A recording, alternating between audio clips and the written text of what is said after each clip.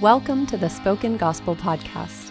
Spoken Gospel is a nonprofit dedicated to the idea that every part of the Bible, Old Testament and New, is about Jesus. And this podcast is our experiment to publicly test that belief.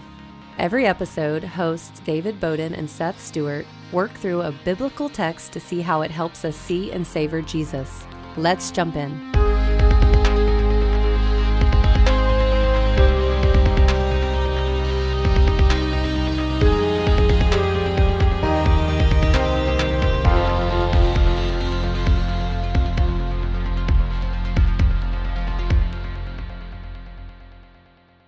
Well, welcome everyone to the Spoken Gospel Podcast. We're glad you're joining us. Seth, how are you? I'm awesome, actually. We got a surprise 3 inches of snow last night. Oh my gosh. So I shoveled my driveway and I built a snowman and I baked cookies. And Well, that sounds very cozy. I had a great day. Last weekend, I was in Minneapolis and they got like feet of snow. It was crazy. It was terrifying. Like snowbanks past my head. I mean, we are only like 4 hours north of Oklahoma City now, but like the amount of snow, how much more snow we've gotten since moving up here has been amazing. We've had like multiple snow days. It's awesome. That's crazy. Well, we are in Deuteronomy 19 to 21 today. We've just come off of talking about the like authority figures of judges and kings and prophets and priests. That's exactly right. And now we're coming into a really much more of a difficult text, I would say, than the last couple of weeks, because this one is all about like death and blood and murder. When people have died, what to do with their possessions, what to do with their women. Like right. It's like there's like a lot of little thorns. Whole section. And so I think it'd be helpful to bring this up here, and I apologize to all our listeners for not bringing this up earlier. When I wrote the devotionals, the Spoken Gospel devotionals for Deuteronomy, I put this all throughout, and I have just not mentioned it since we've been recording these.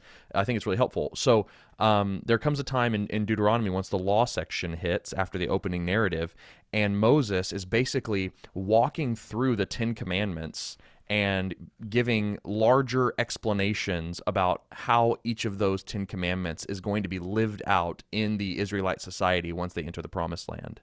So what you mean then is that, so honor the Lord your God with all your heart, soul, mind, and strength, and like that, right? Well, that's not the first commandment. No, that's not the first commandment. Yeah, that's what Jesus said. But like, so for instance, honor keep the Sabbath day holy. Yeah. Right? That maps on to what we looked at a few weeks ago with all the festivals and the 7x7 stuff. Oh, that's exactly right. Yes. Then last week, right, we looked at all the authority figures, which maps onto honor your father and mother, honor those above you, like judges and kings and priests as well. So what he's showing us here is that these 10 commandments are really like these principal placeholders under which a whole slew of godly character comes out. Like we're meant to meditate on these 10 commandments and apply them to all of life. And so where we are in the 10 commandments today is thou shalt not murder.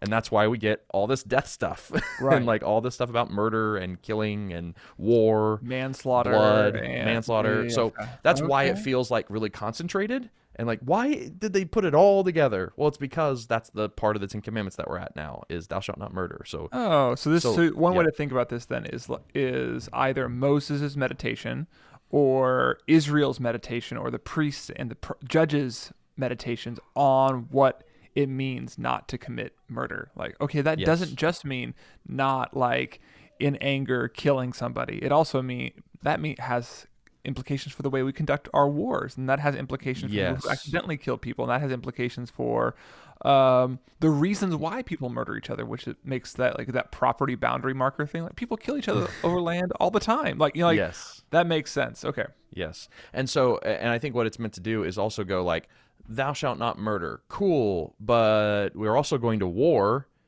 So what do we do there? And, thou shalt not murder. But you also told me to do the death penalty for these different situations. Like, it kind of is meant to answer questions that people would have in trying to apply consistently this command. And so we get the nuances within it that God intended here in these laws. So anyway, that might be helpful categorically. That's very, very helpful. Yes. So kind of from a broad stroke overview, we kind of have some major themes happening here. We have the cities of refuge, which we've talked about now twice because it's in Exodus and Numbers or Leviticus.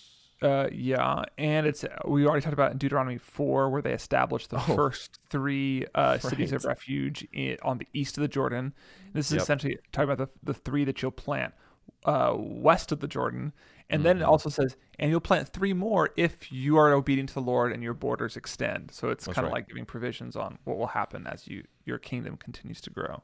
Right. And so, and maybe instead of trying to fly through the whole text, let's just kind of go in order here.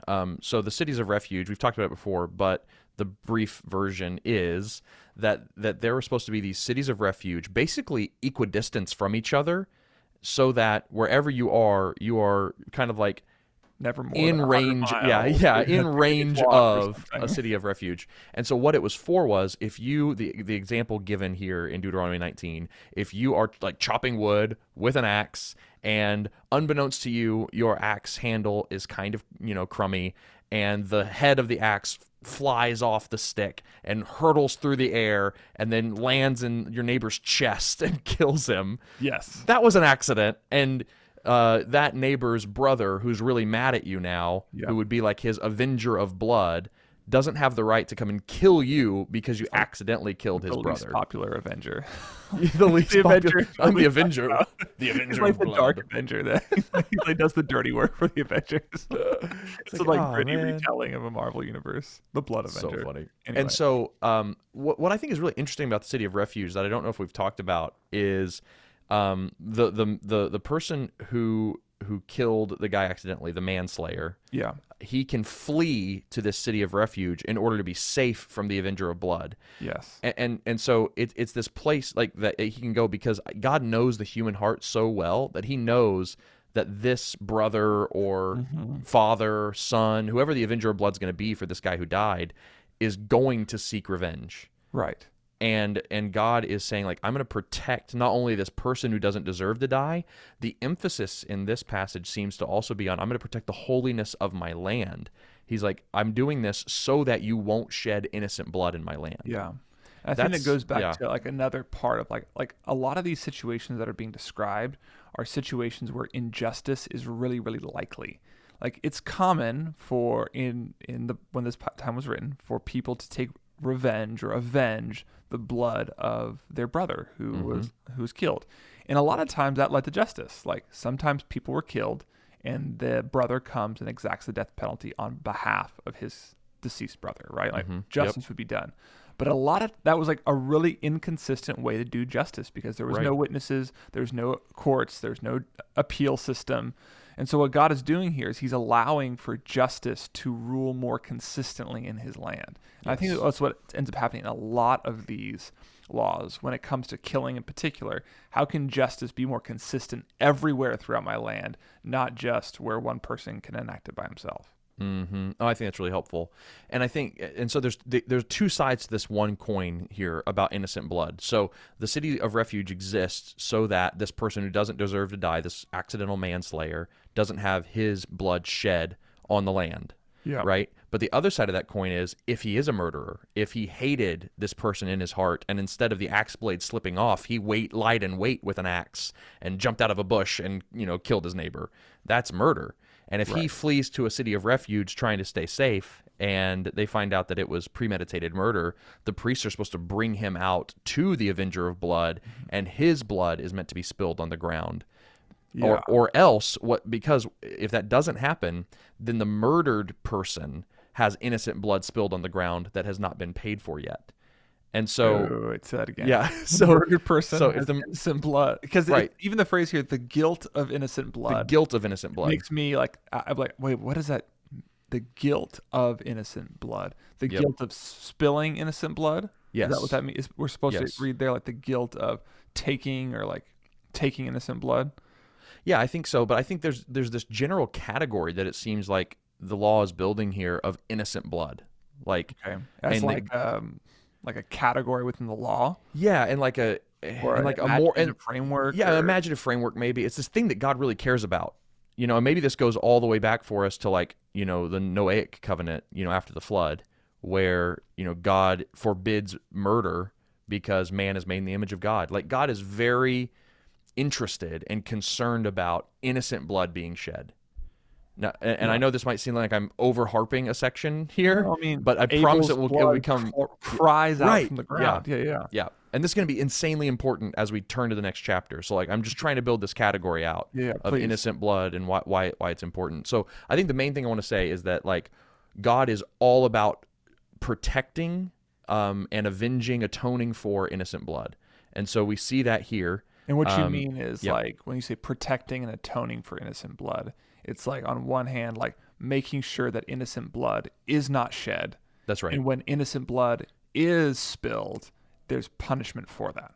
Is that what you mean? Yes, okay. That's exactly what I mean. Yep. And so much so, like justice commands to make sure so that innocence is preserved in the land. Yes, because all of this is about like Israel maintaining its innocence, its holiness, its goodness, its justice once they enter the land, so that they can continue to flourish alongside God. So this is so true that if you allow me, I think we can go ahead and jump over to the beginning of chapter 21, because I think it forms a little bookmark here, or a bookend here. So you have this other very strange story where, let's just say, this dude's walking in the woods and he's not inside a town anywhere. He's just kind of walking out in the desert. Yeah. And he sees a dead body. And there's just this dead body laying here. No one knows who killed him, if it was a wild animal. They just found him. And they're supposed to measure and see which town is closest to that dead body.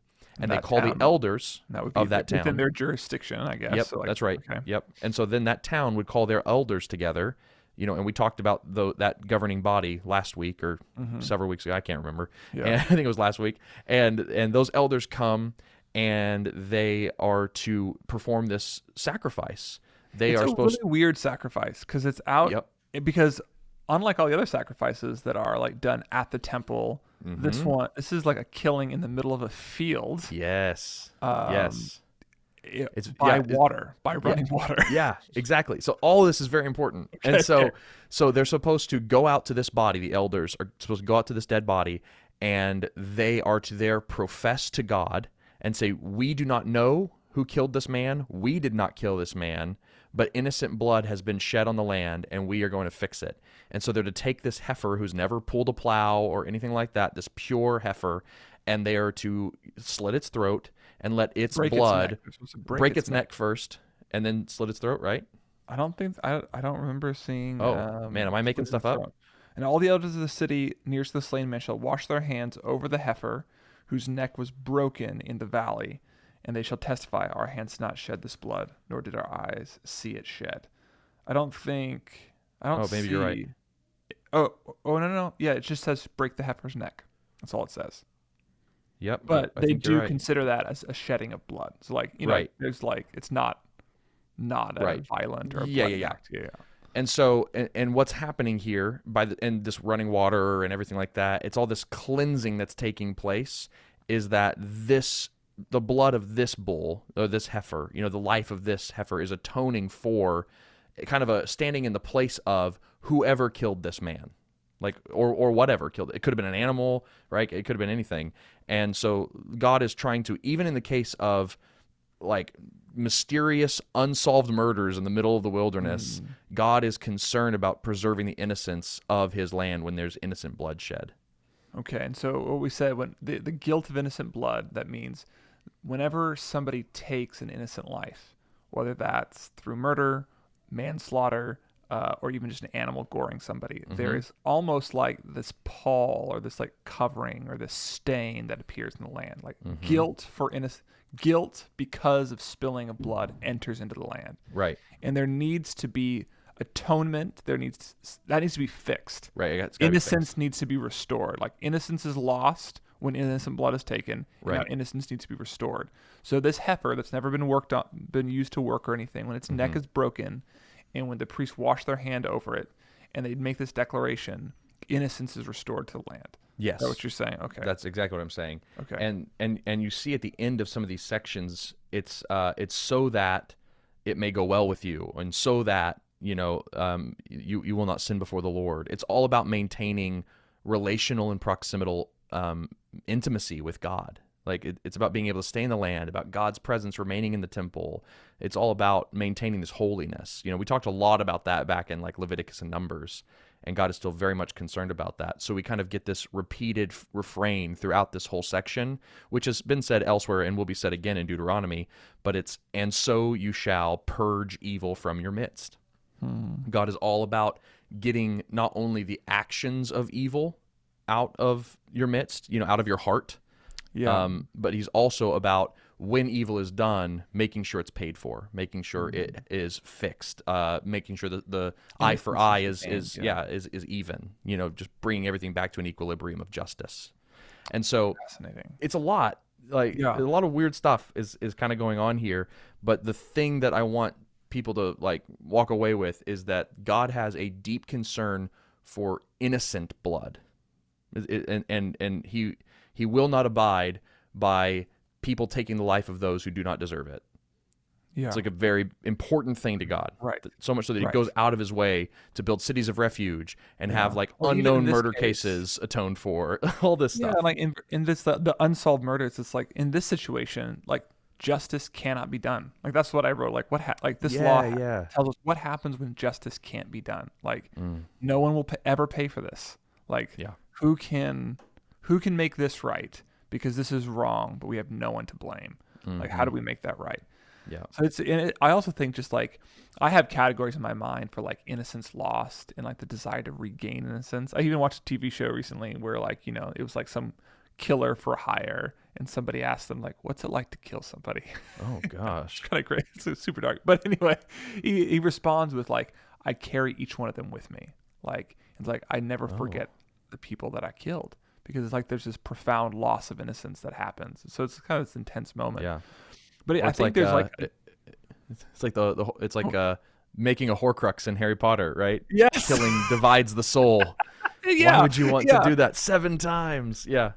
And I think so we have categories, I think, like the desire to regain that innocence, but knowing that it can never come back. Yep.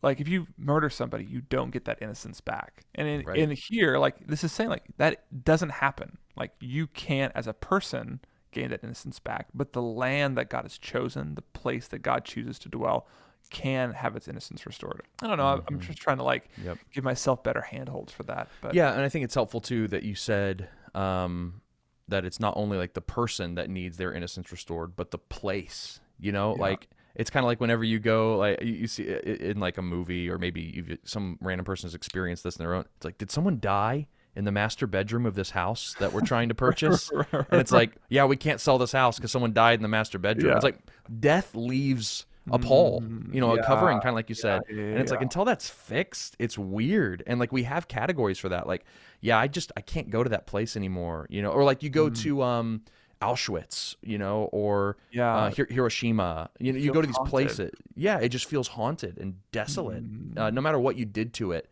it will always have that just. I like that idea.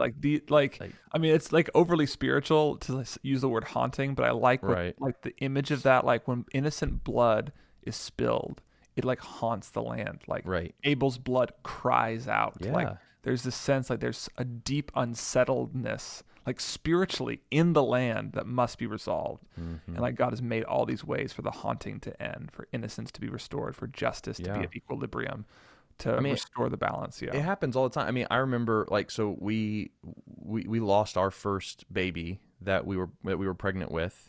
And I remember the chair in the hospital that Megan and I sat. Megan sat in the chair and I was at her feet on my knees crying.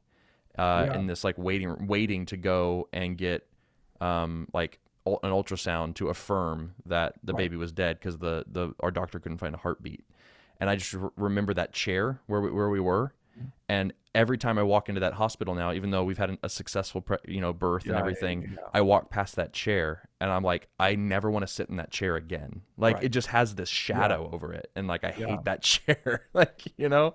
And we just have these markers that death leaves, and we long for them to be fixed. And I think that's just our whole world is marred by death, and I just think we have this longing to have it erased. That's and super helpful fixed. for me. That's so vivid, because like when I read these laws the first time, I was like, what is going on here? Why do you need to go to the valley where water's running to kill this heifer? But you're right, like death leaves something and it needs to be fixed. And like we live our lives like haunted by all these reminders of death, and these we're places surrounded that, by it. like that are haunted.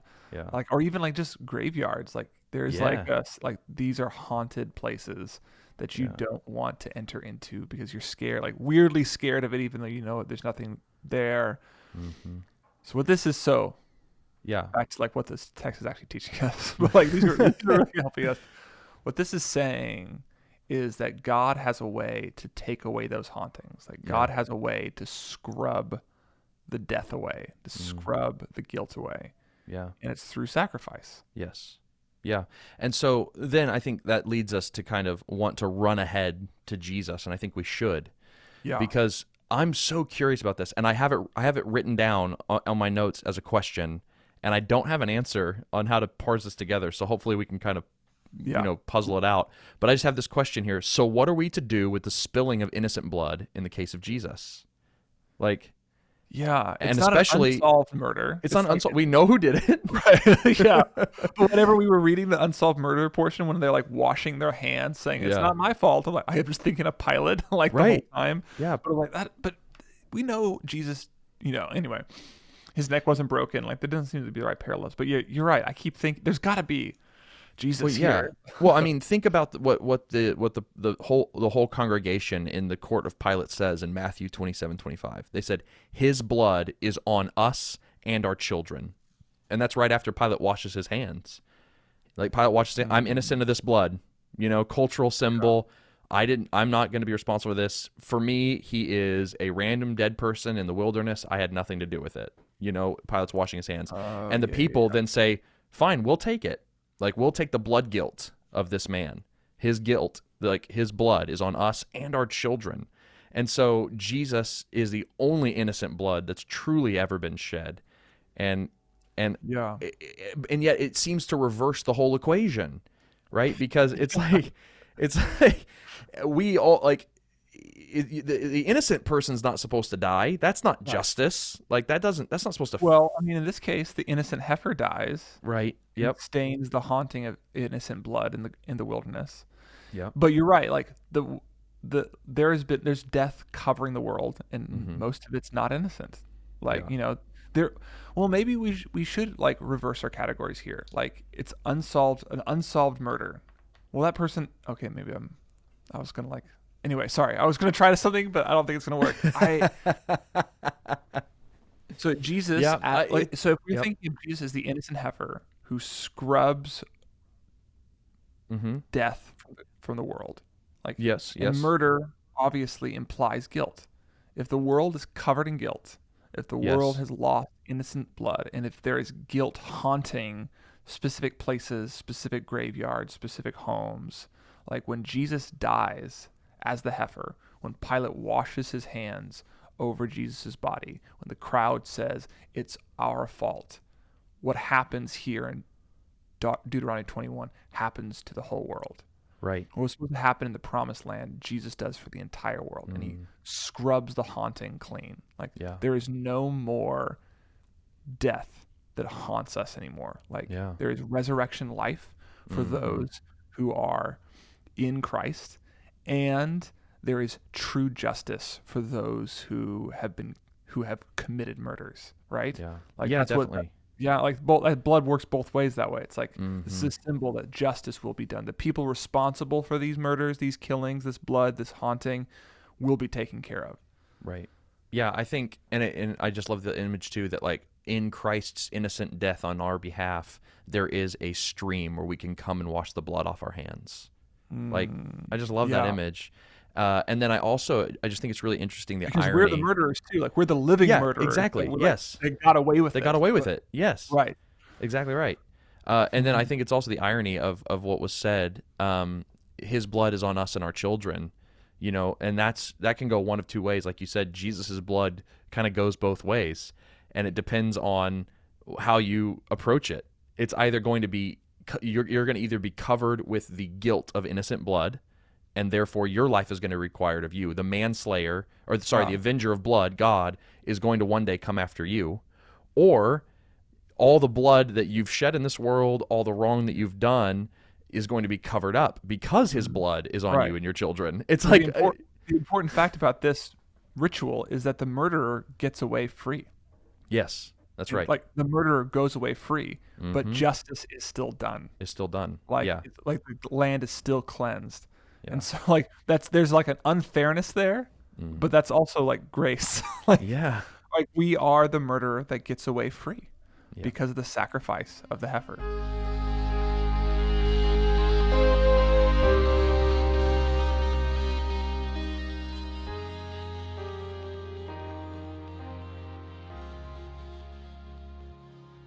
Hey, did you know that we actually have another podcast? And don't worry, it's not like this one. It's only 3 minutes long. It's basically a shorter, more simple version of what Seth and I spend an hour talking about. Just search for Jesus in all of the Bible in your podcast app and be sure to subscribe. Let's jump back in. Okay, so we kind of spent a lot of time talking about cities of refuge and the Avengers of Blood, Innocent Blood. Now it goes from there, the cities of refuge, to talking about moving boundary markers. Yeah. And so, yeah, it does feel kind of like a little whiplash, but the law here is that God is going to bring you into the land, and he's going to give you land, and he's going to portion it to you, and he's the one who draws the boundaries for each tribe and clan and family. Like, this is all put there by God. Which the men of old have set. And so either that's a reference to Joshua in Joshua 13, or it's God in Deuteronomy 32. So like either one of them, both God and Joshua, like apportion the land out. And so if you disregard Joshua's divisions or God's divisions, you're rebellious, you're acting treacherously. Don't do that. Right. And so basically what they would do is like there were these little boundary stones that kind of delineated between fields. And they would have the name of the owner of the field on it. Yep. And you can kind of picture like, oh, I'm out here plowing the very edge of my field. And, if I kicked that rock over just a little bit, I could get one more whole row of crop, and add, 5% to my income next year. Right. That sounds like a good idea. No one's around. Yeah. And he says, don't do that. And like the reason why he takes it so seriously is because not only does it ends up violating love God and love neighbor, right? It is not loving your neighbor because the 5% you take for your own land is taken out of his field, right? Which I think is a very vivid picture of what sin does in our world. That anytime we act in a way that sinfully benefits us, it sinfully harms someone else in an equal proportion.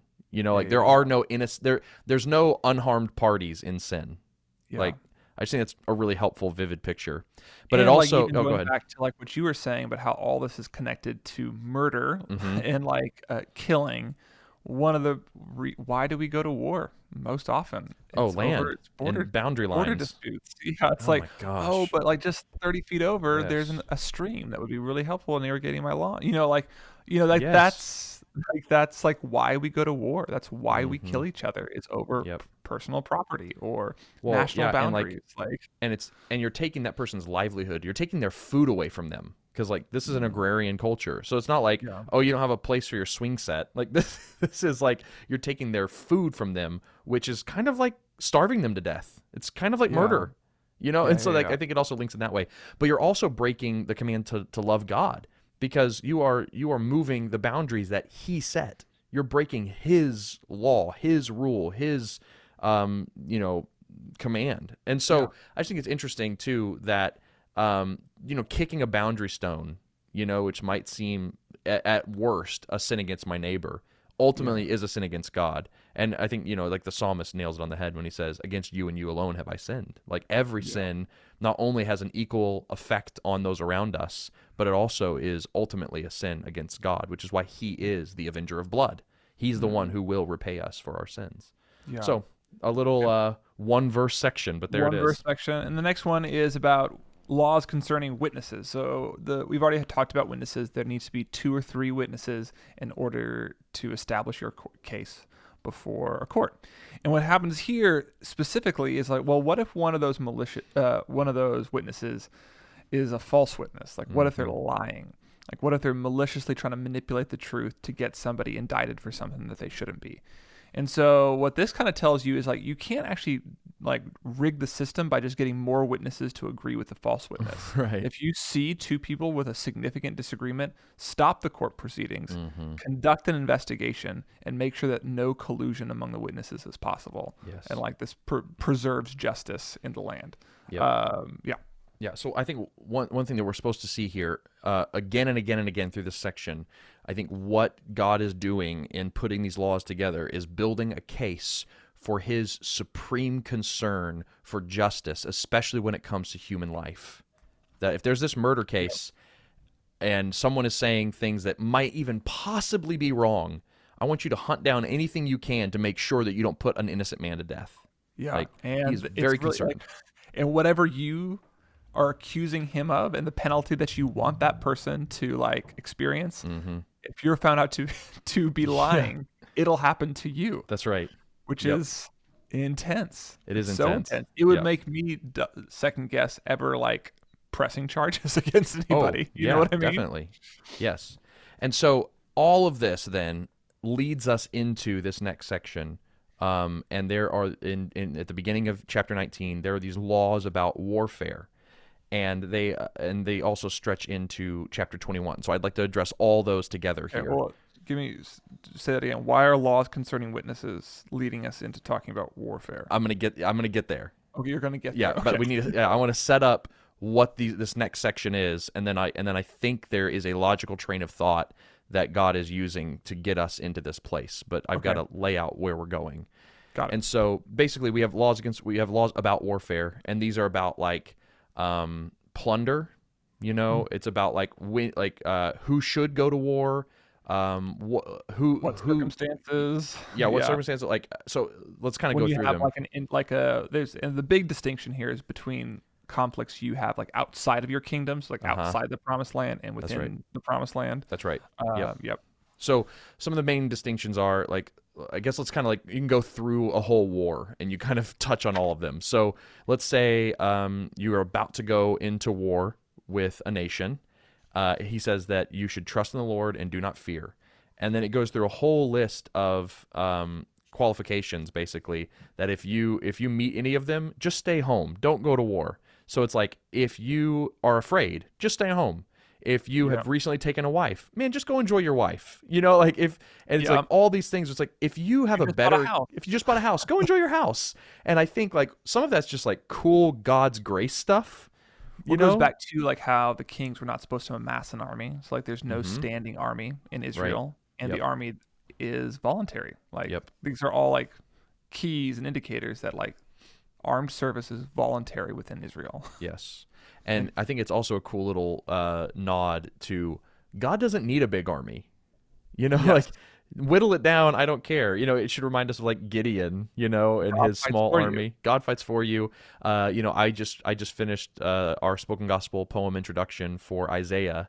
And, you have Sennacherib camping outside of Israel at the last walled city before getting into Jerusalem. And he's got 185,000 men there. And Hezekiah just trusts the word of the Lord and doesn't, surrender or anything. And the angel of the Lord just goes and kills all 185,000. Like, God doesn't need an army, like God can just do it. And so he's like, go home. I don't really need you. But then it also should remind you of Genesis 14, by the way, where Moses rescues Lot by killing Abraham rescues Lot. Yep. And he actually, what's super fascinating, he actually like follows all the rules laid out here in Deuteronomy 20. Oh, really?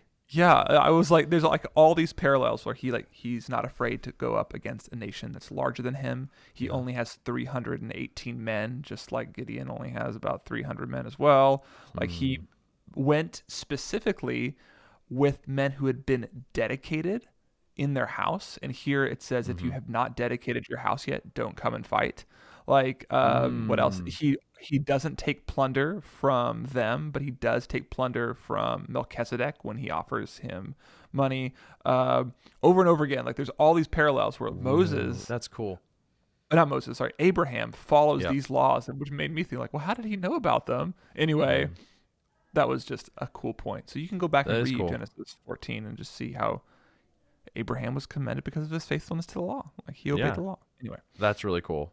And so then those who voluntarily come, they go to this nation and they offer it terms of peace. And they just say, hey, you guys can surrender or fight. And if they surrender, then great, no war. You can take them as your servants, and that's your land now.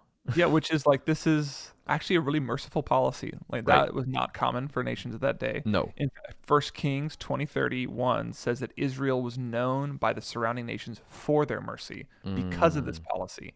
Like they always offered terms of peace first before they engaged in warfare. Yep. And then if the nation doesn't accept their terms of peace. Now, this is not talking about the Canaanite nations, the nations inside the Promised Land. This is talking about nations outside the Promised Land. If they don't accept their terms of peace, then Israel's to go in and wage war and put every male to death, maybe even the soldiers, but it could be every male, and take the women and the children, the livestock, and everything as plunder. Yep. And so that's happening. But if it's a Canaanite nation, one of the promised nations, I think a more helpful designation for them would be the sinful nations that God is bringing Israel in to judge. Okay. Then no terms of peace are offered. They just go in, and it says that they put everything that breathes to the sword. Now, this is where it gets super thorny, right? This is what a lot of people quote as one of the reasons why the Bible is like a morally reprehensible book. That's right. Deuteronomy 20. Like that's where people go. Mm-hmm. And they're supposed to put everything that breathes the sword, men, women, children, livestock, everything. And the reason given is so that they don't lead you to follow their gods. Yeah. And that you would sin against the Lord is what it says. And so let's keep going, because I want to keep going before we try to wrestle that to the ground, because I think Deuteronomy is trying to help us here. So then once they go and they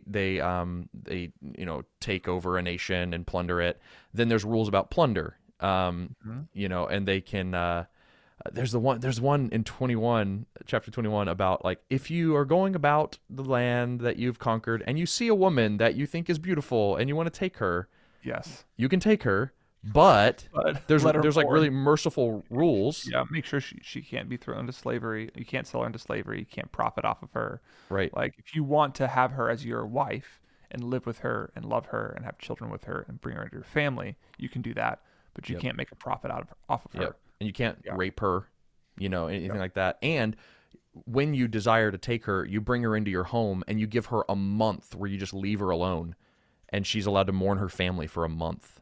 And it's like, wow, that's, cool. I mean, this is a horrendous situation regardless, but like that little glimpse of mercy is kind of nice. Right. Again, like the nations knew Israel as a merciful nation when it went to battle. This is unprecedented. Yes. For the time. I mean, okay, so I don't know if I should stop you there. We can start addressing this now. Okay, yeah. So like, it's unprecedented for the time. Great. Yeah. But is it better? like, wouldn't it have been better for God to have said like, no, you can't forcibly marry somebody? Oh, I see. Right? Like that's not okay. I don't know. That's not what I'm prepared to answer. Oh gosh. Well, my question, so that was the question behind in my mind. It's like, is it okay? Like, I trust God's word. Yep. But this does feel like a woman is being as a treasure of war. Like she is plunder for war. It seems like they're saying, don't take plunder in this circumstance, in this circumstance, instead of this circumstance.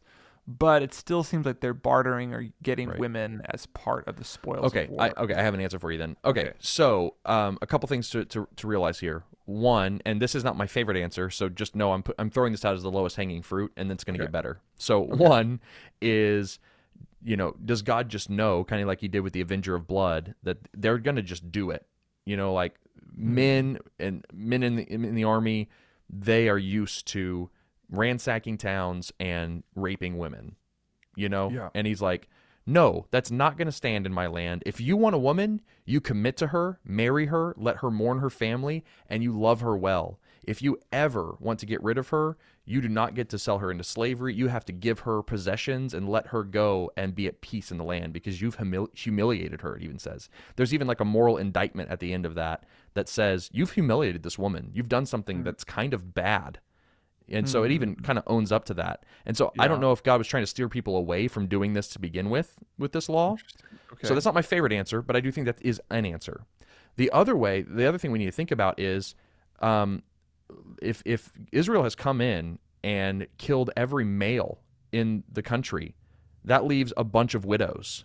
And so what God is doing is he is saying, let's take care of the widows, bring them in, marry them, love them, like make them into the covenant people of God and like care for them. And so we don't have a whole bunch of widows in these lands that don't have husbands anymore, because in the ancient time, like women don't have rights. They don't have land. They can't own anything. And so he's like, let's take care of the widows in the land by marrying them.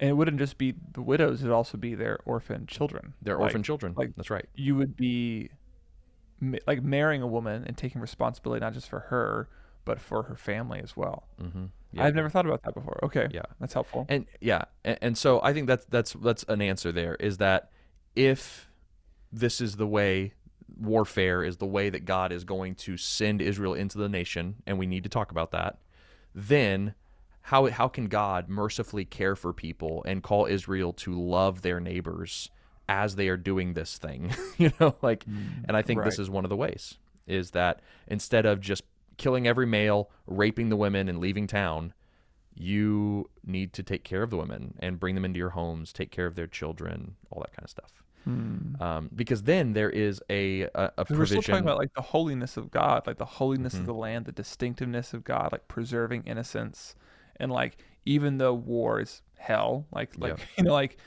and living in a fallen world like necessitates almost this type of warfare.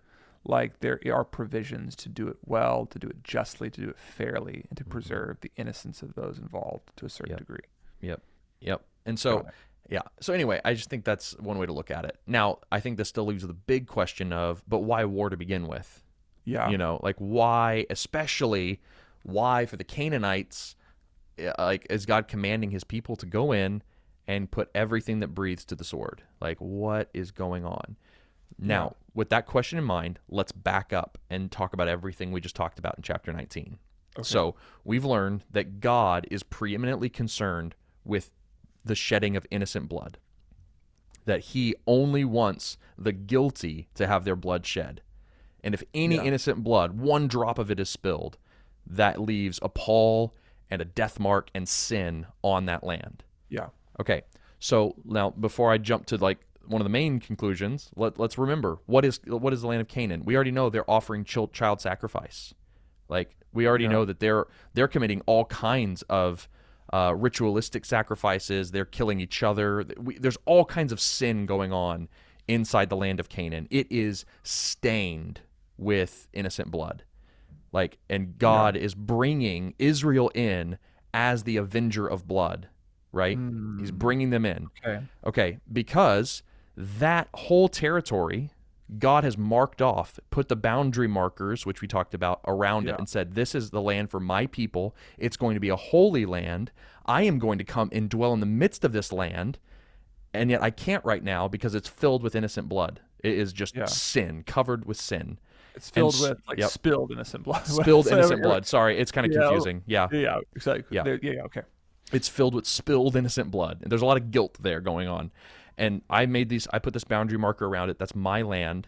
And so I'm going to bring my avenger of blood into it, the army of Israel, to come in and like bring atonement for all of this. Okay. And now I love then that there's this section on witnesses.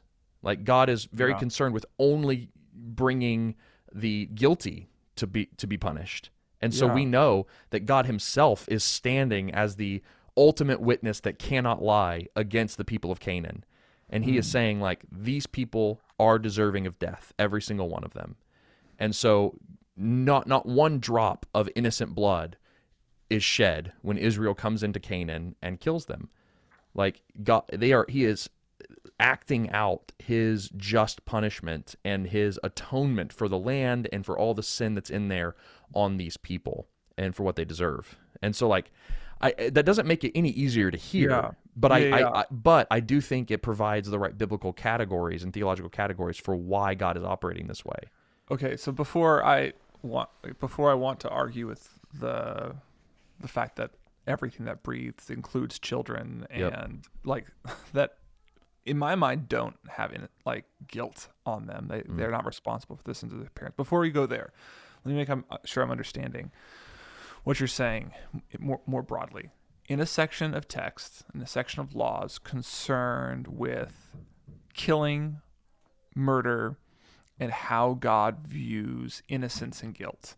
You have all these laws that are protecting the innocent, avenging the innocent, enacting justice on the guilty, and also like restoring innocence when innocence has been lost.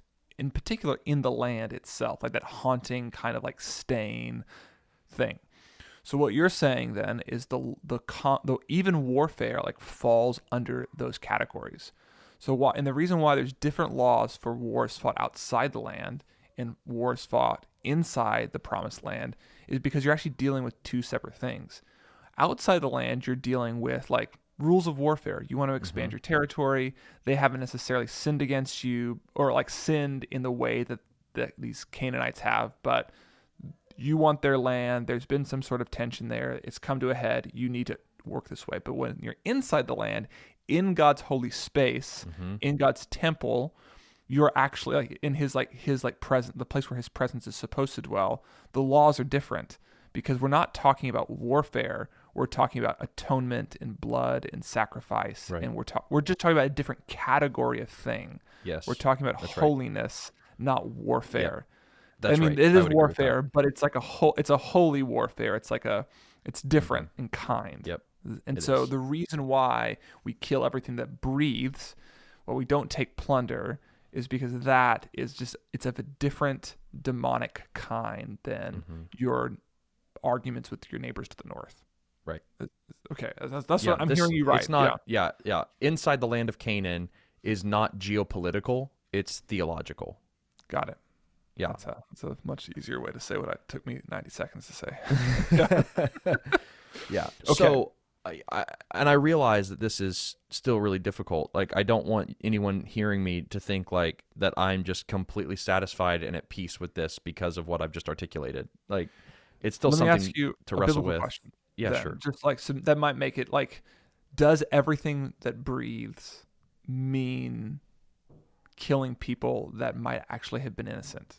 God-fearers within Canaan. Because like Rahab, she was spared, and her family was spared whenever they went into Canaan, into Jericho. Does it necessarily mean all children? Because I know like the Amorites and the Canaanites and the Agagites, they all appear throughout the rest of the Bible. Like we have like evidence that these people that they're supposed to devote entirely to destruction appear elsewhere. Right. Does everything that breathes mean everyone? Period. Well, I think I have two answers for you. Okay. I think you have the God-fearer, repentant Rahab, Yeah. who seems to be the exception, not the rule. Yeah. Right? I mean, she is mentioned elsewhere in the Bible as this exemplary banner of faith, and it's a big deal. So I think she's the exception, not the rule.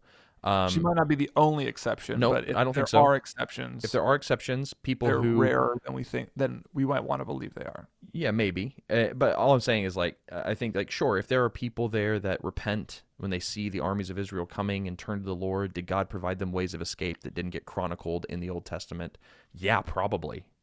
I think that Rahab could stand as a category of repentant Canaanites who trembled before the encroaching army of the Lord and repented. Okay. Like, I don't see why we shouldn't create her as a category. Okay. But I will say that when we read in the rest of the Bible about these other nations, the Amorites and the Canaanites, the Jebusites, they pop up elsewhere. God said that would happen if they don't utterly destroy them, and that they would be thorns in their flesh for generations to come. And that's what happens. Israel disobeys God in not putting everything to the sword, and that means that they then have to share the land with these sinful neighbors. And what happens? Exactly what God said would happen if they don't put them to the sword. They end up following their gods. They end up turning away from him. And then Israel herself ends up being taken over, murdered, and kicked out of the land. Like, yeah, I mean, the story of Esther, where Haman is an Agagite. He's a descendant of the Canaanites, and he wants to wipe out the Jews. That's right. In Persia. Like that conflict still remains. And you're saying that's because of their disobedience. That's right. It's the fruit of their sin. Okay. Yep. And so, so do I believe that this included children?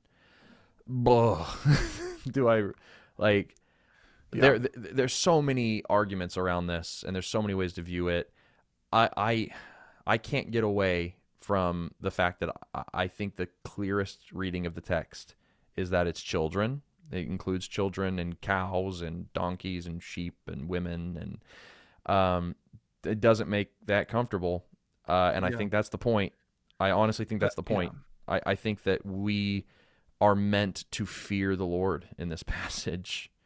Like, even with all the provisions for innocent blood being spilled, like, because it's like I think that's the whole point, is to show that if God says put every living thing to the sword, they're not innocent. We keep talking about these innocent parties. God, it's clearly not a category for God that these children of the Canaanites are innocent. Now, could there have been a innocent category of children under a certain age or something like? Yeah, there definitely could have been. Do we read about it? No. So, like, I don't know if God made that provision. These are one of those points that I come to in the Bible that I just have to, like, submit and be like, God's view of good is better than mine. I'm not going to try to take from the tree of the knowledge of good and evil and define good and evil for myself and call God evil, or try to warp his revealed word to make it fit better with my 21st century worldview. I'm going to try as best I can to sit under the word of God and let it convict me and say, like, David, I don't think you fear the wrath of God enough. And I don't think you know how bad sin is. And I don't think you know how purifying the judgment of God will be. Like, I just don't think I've built those categories up well enough, because I try to explain them away instead of sit under them. And so it's a hard passage, but I think it's hard for a reason. Yeah, and I hope my tone's not skeptical there. Like, I want this passage to cut me the right way as well. Yeah, totally. Because if the point that I should take away from this is fear the Lord, fear his justice, and also be skeptical of your innocence. Like, if that's what I'm supposed to take away, like, I do want to feel that. Like, I really do. And so, like, I'm trying to, like, build categories for myself by asking these questions. Like, are children innocent? Like, as a category already, like, even, like, if we're talking theologically, not geopolitically, like, is my 4-year-old and my 10-month-old innocent? Like, that's the question I feel like I want to start asking as well. Yeah. Well, and I think we need to, and I think I've said this before on the show when we've talked about holy war, that like, physical death does not always equal eternal death. Like, judgment on planet Earth does not mean you've fallen under God's eternal judgment forever. So, like, I think we talked about this before, that if you kill, like, the killing of a young Canaanite might have been a mercy from God, because instead of growing up and becoming guilty and sacrificing their own children to the flames, or maybe they were next to be sacrificed themselves, instead of becoming some pagan worshiper who would have eternally been separated from God, by killing them, their souls are saved forever because they weren't guilty and they've been brought to God before they could enter into that time of guilt. So I think that's another way to think about it. Yeah. So anyway, I just think it's helpful to not say that, like, physical death always, because then if God putting someone physically to death under his judgment means that they're eternally separated from him, then so are Moses and so is Aaron. They were both killed by God on mountains because of their sin. And so, like, and they are not eternally separated from God. So I think that, like, I just think we have to expand our categories there a little bit. Okay, so I mean, we're not going to solve this problem. No, People of course have not. been Yes. debating this for a long time. You feel uncomfortable with this topic. I feel uncomfortable with this topic. Our listeners, you're probably feeling uncomfortable with Yep. what we're talking about here.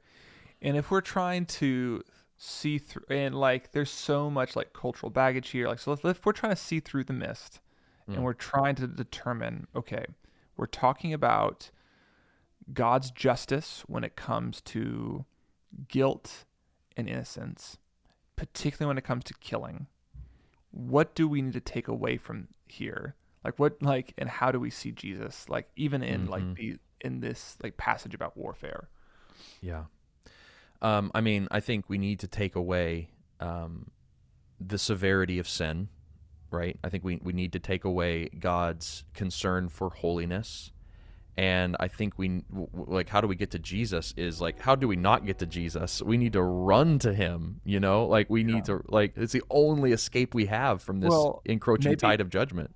And maybe Rahab's helpful here then, because in this scenario, the Canaanites are living in God's promised place, like his place, and they're committing sin. Like justice needs to be done.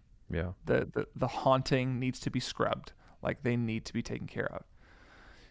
We're not much different, even though like God does not have one place, but because of Jesus' cross, all authority has been given to him in heaven and on earth and under the earth. Like, there's actually no geopolitical nation that is not under God's domain. That's right. Right? Like, he's over all. His presence resides everywhere. And so all sin, all moving of the boundaries, all shedding of innocent blood, all sexual immorality is judged with the same severity as the theological killings that we have here in Deuteronomy 20. Yeah, I would Actually, we're all under the same threat that Deuteronomy 20 gives us. Everything that breathes the sword is coming. So every city, every nation is like Jericho. Like, God doesn't even need to use the army, but with God's army's voice alone, he can cause the walls to crumble. Yeah. And your only hope in that scenario is to be Rahab, like to trust God, to have heard of his work and his might and his salvation in Israel, in Egypt, but also on the cross in Jesus, and to cry out to him. This is your only hope. It was the only hope for Rahab, who was in Deuteronomy 20. Like, she fell under the type of people of Deuteronomy 20. Like, I think maybe the way to say that is like, actually, the closest we get to ever experiencing this is reading about it because of Jesus. That's right. Right. And the reason is because of what we read at the end of Deuteronomy 21. So at the end of Deuteronomy 21, we hear this provision that might sound familiar to you if you've read your New Testament. It talks about the fact that if anyone has committed a crime punishable by death, he is to be put to death by being hanged on a tree. And but he's not to be left overnight, because that would leave a curse on the land, because it says, "Cursed is anyone who's hanged on a tree." And Paul picks up on this in Galatians 3 when he talks about how can we escape the curse, right? This curse of shedding innocent blood, of moving boundary markers, of having a whole host of witnesses called against our lives that says, this David really screwed me over in this position. He definitely deserves what's coming for him. He's cursed. Yeah. I'm in the land of Canaan with the armies of God encroaching on me, and I have no way to escape. I have a curse on me. Well, Galatians 3 says that Jesus became the curse for us, as it is written, "Cursed is anyone who's hanged on a tree." So the curse of the encroaching sword of Israel fell upon Jesus instead of upon me. Like, this is just the basic building block of substitutionary atonement, that I deserve to have the sword of the Lord come for me for my curse, but instead Jesus did. And now what happens? That blood, that pall, that haunting has been scrubbed over, and now innocence is coming. Righteousness is here. Holiness is here. The land is no longer polluted. It is now made clean. My body is no longer polluted. It's made clean, because instead of the Canaanite of sin living in me, I now have the Holy Spirit living in me. I'm the new holy land of God that's been bought by the one who was cursed on a tree for me. Like, I had this image of like a lynching tree, where somebody is like, was hung. Yeah. And like that place carries that haunting and Definitely. that pall. Yeah. So I have this image of like Jesus hanging there, but as he's being lynched, he's also like absorbing the haunting. Like he's like scrubbing it clean. Like I have an image of Jesus walking into a graveyard and like absorbing and sucking up all the death and all the like tragedy into himself, like taking away that weird feeling that we have. Like I just see you have these images of Jesus going to these different places where the haunting resides. Wow. And like absorbing it. Yeah. He becomes a curse. Yeah. By hanging on the curse, by going into becoming the curse spot itself. Yeah. And so, yeah. Yeah, I've often like even been kind of critical of how ubiquitous the image of the cross is in culture. And, you know, I've been critical of it, been like, what if there was an electric chair there or a noose or, you wouldn't put that around your neck. And I think I need to like reprimand myself there because the electric chair has never been redeemed. It's never had the haunting taken away from it. The noose has never been redeemed. It's never had the haunting scrubbed off of it. The cross can stand as a horrific instrument of death, but yet this beautiful symbol of hope and peace because the haunting has been removed because Jesus took the curse off of it. Like, that's amazing. Yeah. Wow. Yeah. Whew. Okay. Deuteronomy 19 to 21. This is like the heaviest episode we've done in a while. Yeah, it is a heavy episode. Well, we guys, talked about this not long ago, but yeah, this is up there. It is. So, well, guys, if you hung in this long in the episode, you are commended. We thank you for sticking with us. We will move on to kind of miscellaneous various laws after this. We're going to take a big chunk out of Deuteronomy next week. It will be very different. So hopefully a little lighter and cover some more topics. Bird's nests. Bird's nests. Oh, that sounds nice. Clothing choices, cross-dressing. Yes. It's going to be great. Well, awesome. Well, until then, we pray God's blessing and peace over you guys this week, and we'll see you next time.